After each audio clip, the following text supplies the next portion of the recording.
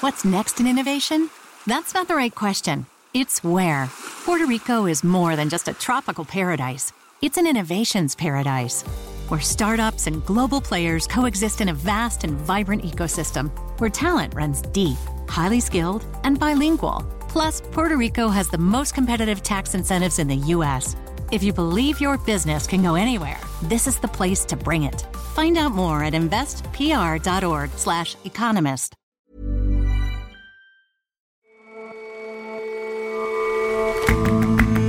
Hello and welcome to The Intelligence from The Economist.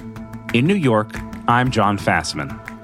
Every weekday, we provide a fresh perspective on the events shaping your world. The pandemic played havoc with global supply chains and made governments keen to boost domestic manufacturing to better protect their economies against shortages. New research suggests, though, that this may be precisely the wrong approach.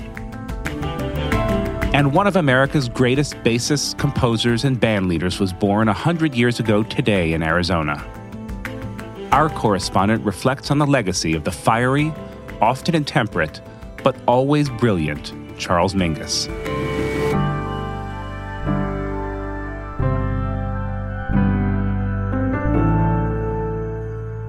But first,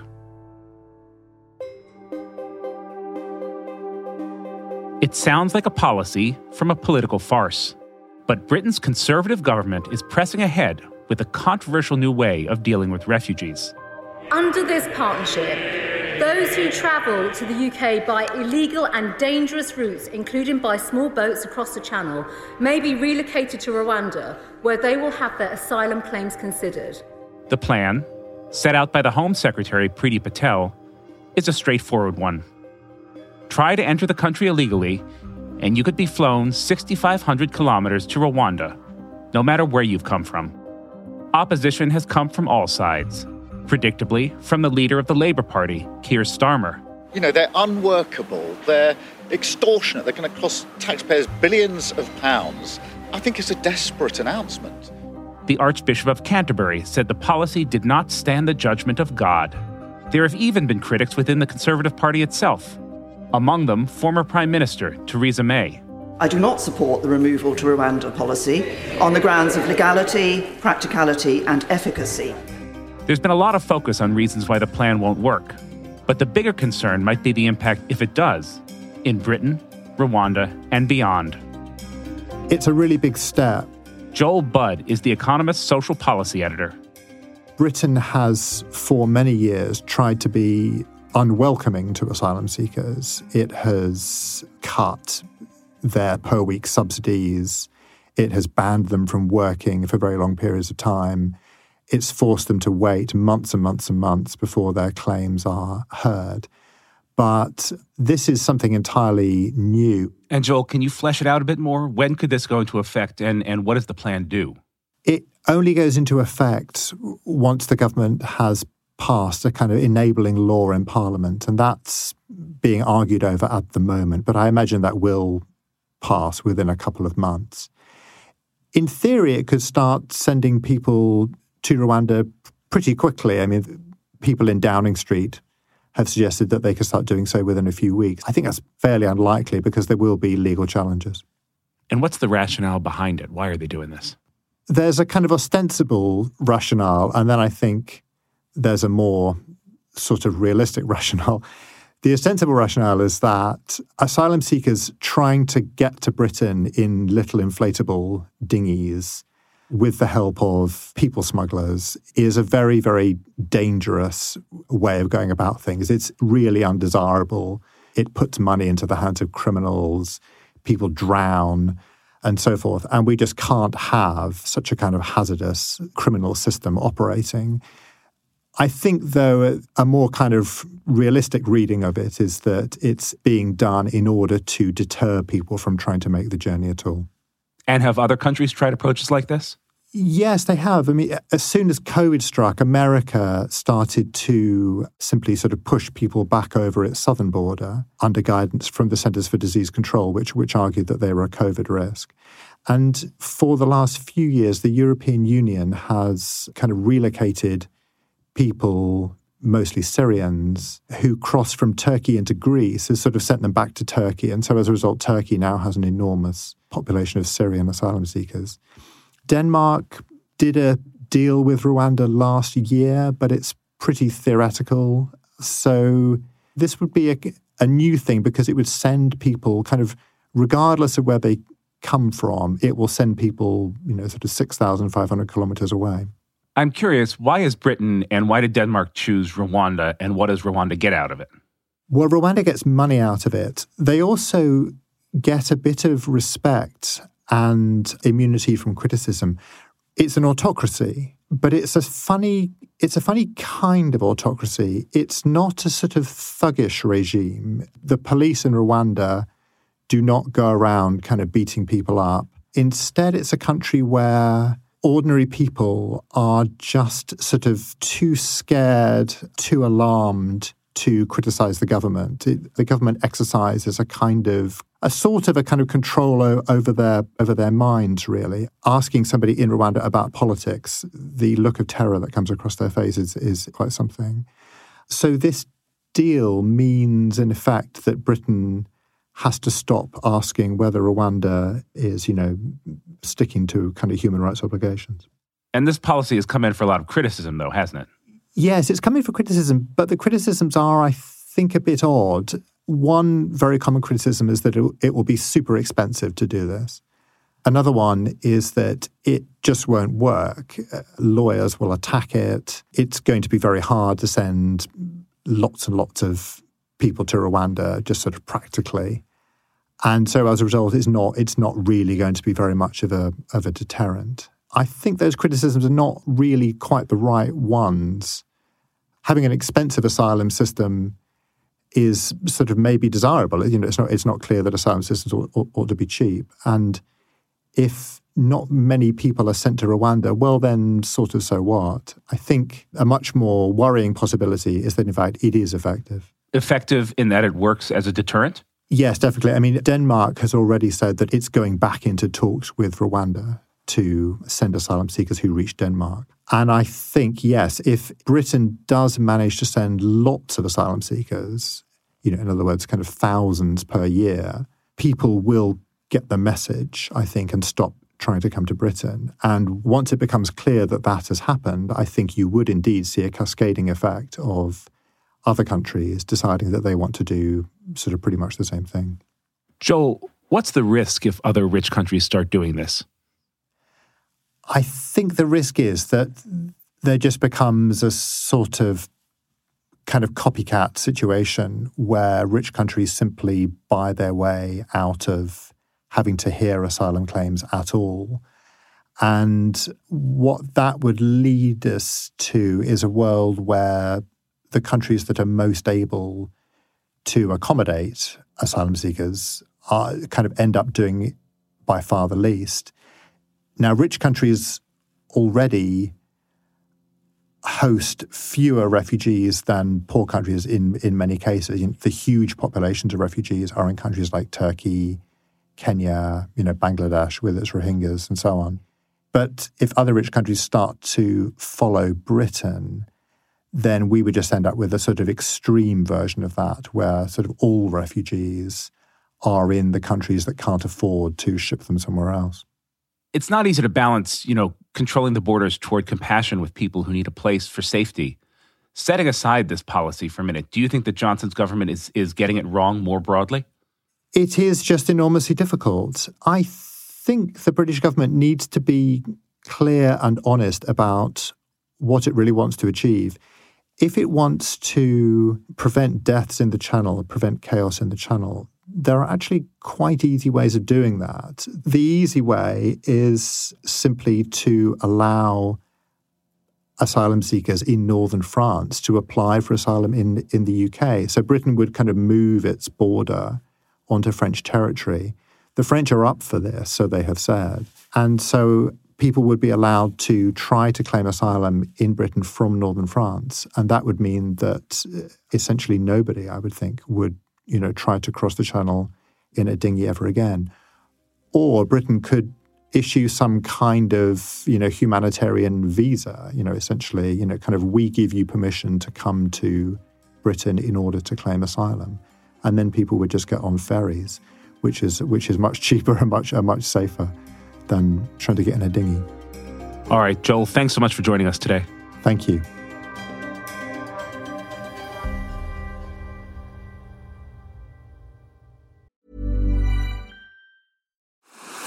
What's next in innovation?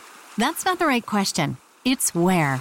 Puerto Rico is more than just a tropical paradise. It's an innovations paradise, where startups and global players coexist in a vast and vibrant ecosystem, where talent runs deep, highly skilled, and bilingual. Plus, Puerto Rico has the most competitive tax incentives in the U.S. If you believe your business can go anywhere, this is the place to bring it. Find out more at investpr.org/economist.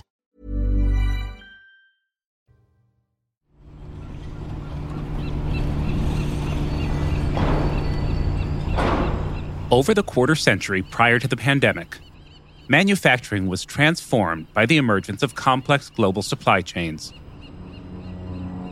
Firms have used them to efficiently produce all sorts of goods at low cost and enormous scale. Common wisdom might suggest that COVID-19 has exposed their vulnerabilities. The pandemic created shortages of everything from vehicles to electronic goods to garden furniture.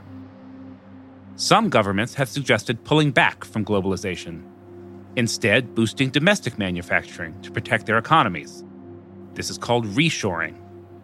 But the International Monetary Fund has come up with an alternative interpretation of the resilience of those supply chains and a different prescription for what should happen next.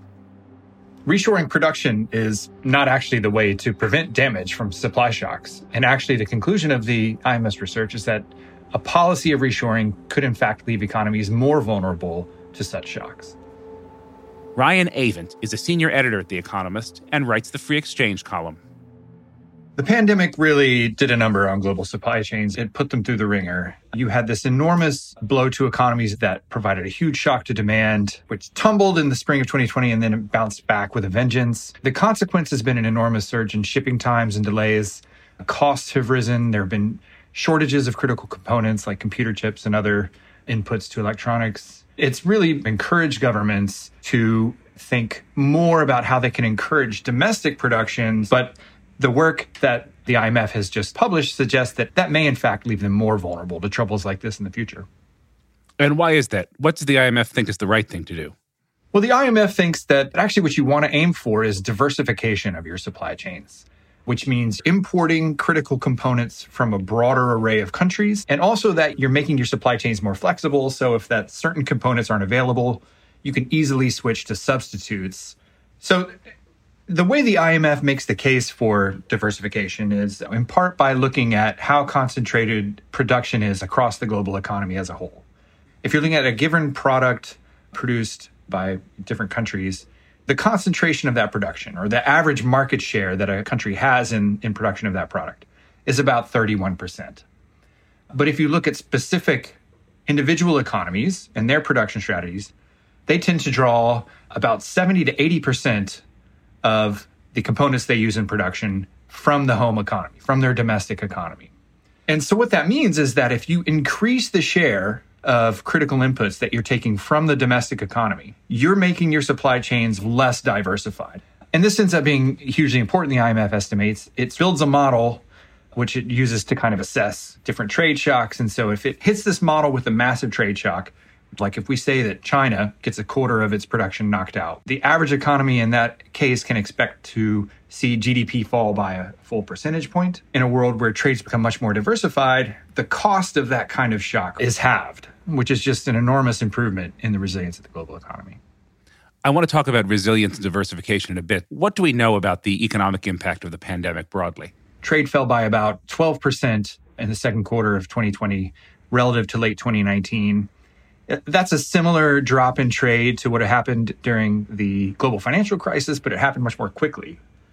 But then it also rebounded far more quickly than has typically been the case in other recessions. And so you just had this extreme volatility in global trade, and that shows up in this model that the IMF has developed. If they plug in the fall in spending that was observed, the effects that it predicts for trade are not what we actually saw. And so it's clear that this is not just your sort of garden variety recession. It was a very strange period that was not just about economic weakness, but also about things like lockdowns that affected trade in really strange ways. What are some of those strange ways? I mean, how did reality differ from what the IMF's model predicted? Part of what we observed was strangeness within economies themselves. And so you saw a big shift in spending away from services and toward goods. People are spending much more on home electronics, either to amuse themselves or so they were able to work from home. And then also because domestic economies couldn't produce all the things they normally produced, some places had to import goods from elsewhere.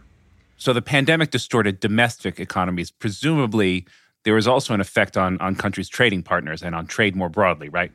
There definitely was, yes. What the IMF shows is that through the first half of 2020, about 60% of the decline in a country's imports could be explained by lockdowns in its trading partners.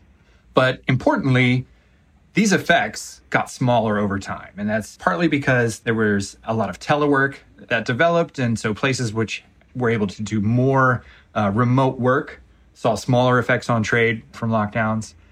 But also the IMF finds that there's this improvement over time in the effect of a given lockdown on trade. And they chalk this up to the adaptability of supply chains, learning to get around mobility restrictions better, but also shifts in production. And so places that left lockdowns earlier see this increase in market share, which is a sign that firms are moving production around to places that are dealing with the virus better. And this really reflects well, I think, on supply chains as a way of handling production and trade.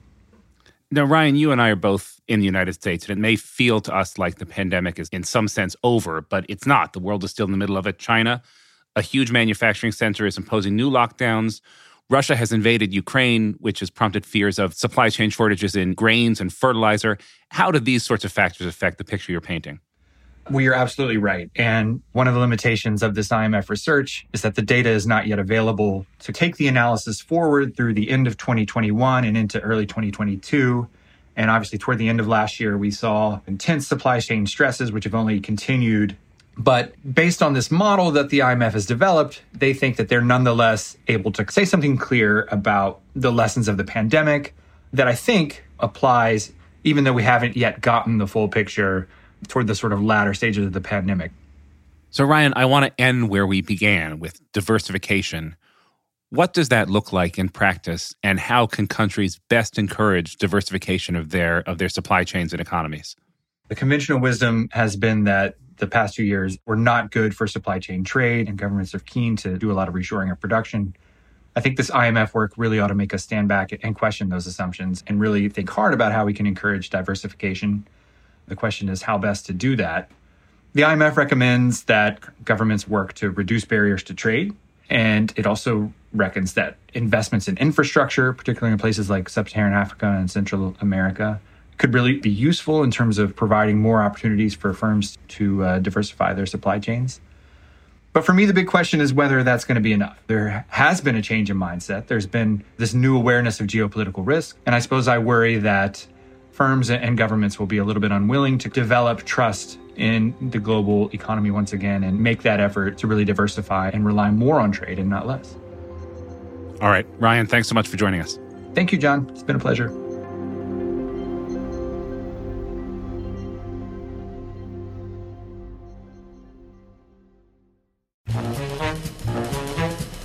Friday the 22nd of April is the centenary of one of the undeniable greats of jazz, who is Charles Mingus.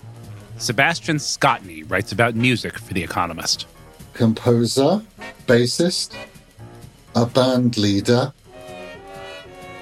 and a really giant figure. If you ever feel that your energy is sapping, you put on a track like Boogie Stop Shuffle. This is a larger-than-life figure making music a big character. The curious thing about him is that he was mixed race, a complete melting pot of different cultures. In white circles, he was on the wrong side of it. But when he, as a child, was living in the community in Watts, in the suburbs of Los Angeles, he was being chased around and bullied by black gangs of kids his age. There's a feeling of vulnerability. There is always a spirit of defiance and dissent that runs through his music that comes from that. His father was not an easy character. He himself has been described by one biographer as a violent, self-obsessed asshole who may have been a genius. I don't put the genius in question. There's an instant of a band director just saying, oh, well, black people can't read music. And that kind of stuck with him. He was astonishingly talented, gifted, and hardworking. And those slights and those knocks along the way clearly left a mark. There's a real sassiness about the Haitian fight song from the album The Clown from 1957. This is the language of defiance. It's the sort of, do I care? This is me. This is who I am. In jazz, there is always this combination of precision and accuracy to a kind of uproarious, riotous exuberance, self-expression, maybe chaos, dissonance, and that kind of thing. And throughout his career as a band leader, there's a very clear sense of maybe wanting both. If you listen to a tune like Goodbye Pork Pie Hat, then you have that very, very structured opening, a very soulful tune being declared. But then it gives way to something much more riotous and free, and he wanted both of those in his music.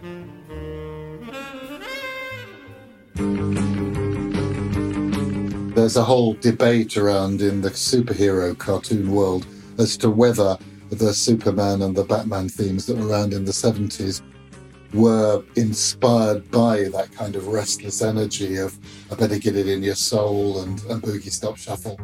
That kind of urgency in music, that desire to really just express pure energy, left its mark on other composers.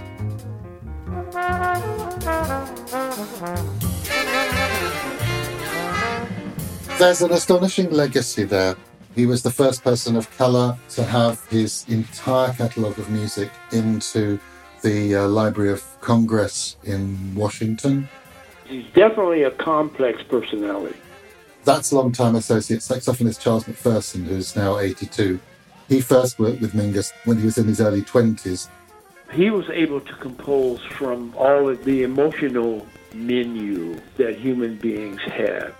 A great composer should be able to create music dealing with all of the emotions of what being human is.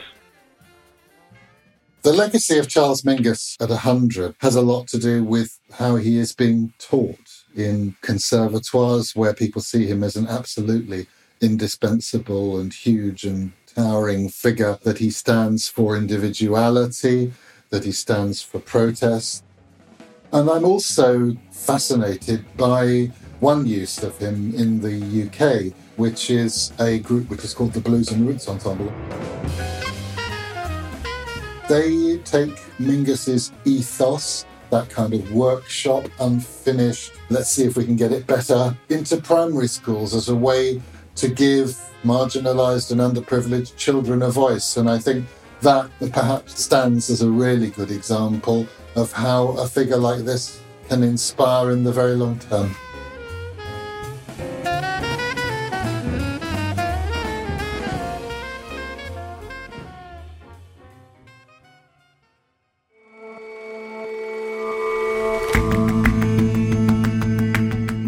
That's all for this episode of The Intelligence. The show's editors this week are Marguerite Howell, Chris Impey, and Kim Gittleson. Our sound engineer is Will Rowe, with additional help from Saul Rivers. Our senior producers are Sam Westron, Jack Gill, and John Joe Devlin. Our U.S. audio correspondent is Stevie Hertz. Our producers are William Warren, Rory Galloway, and Alize Jean-Baptiste, with extra production help this week from Kevin Caners. We'll all see you back here on Monday.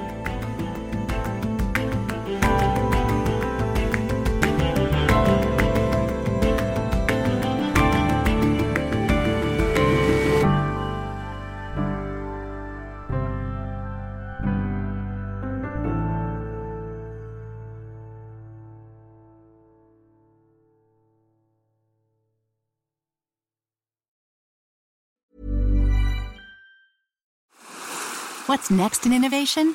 That's not the right question. It's where.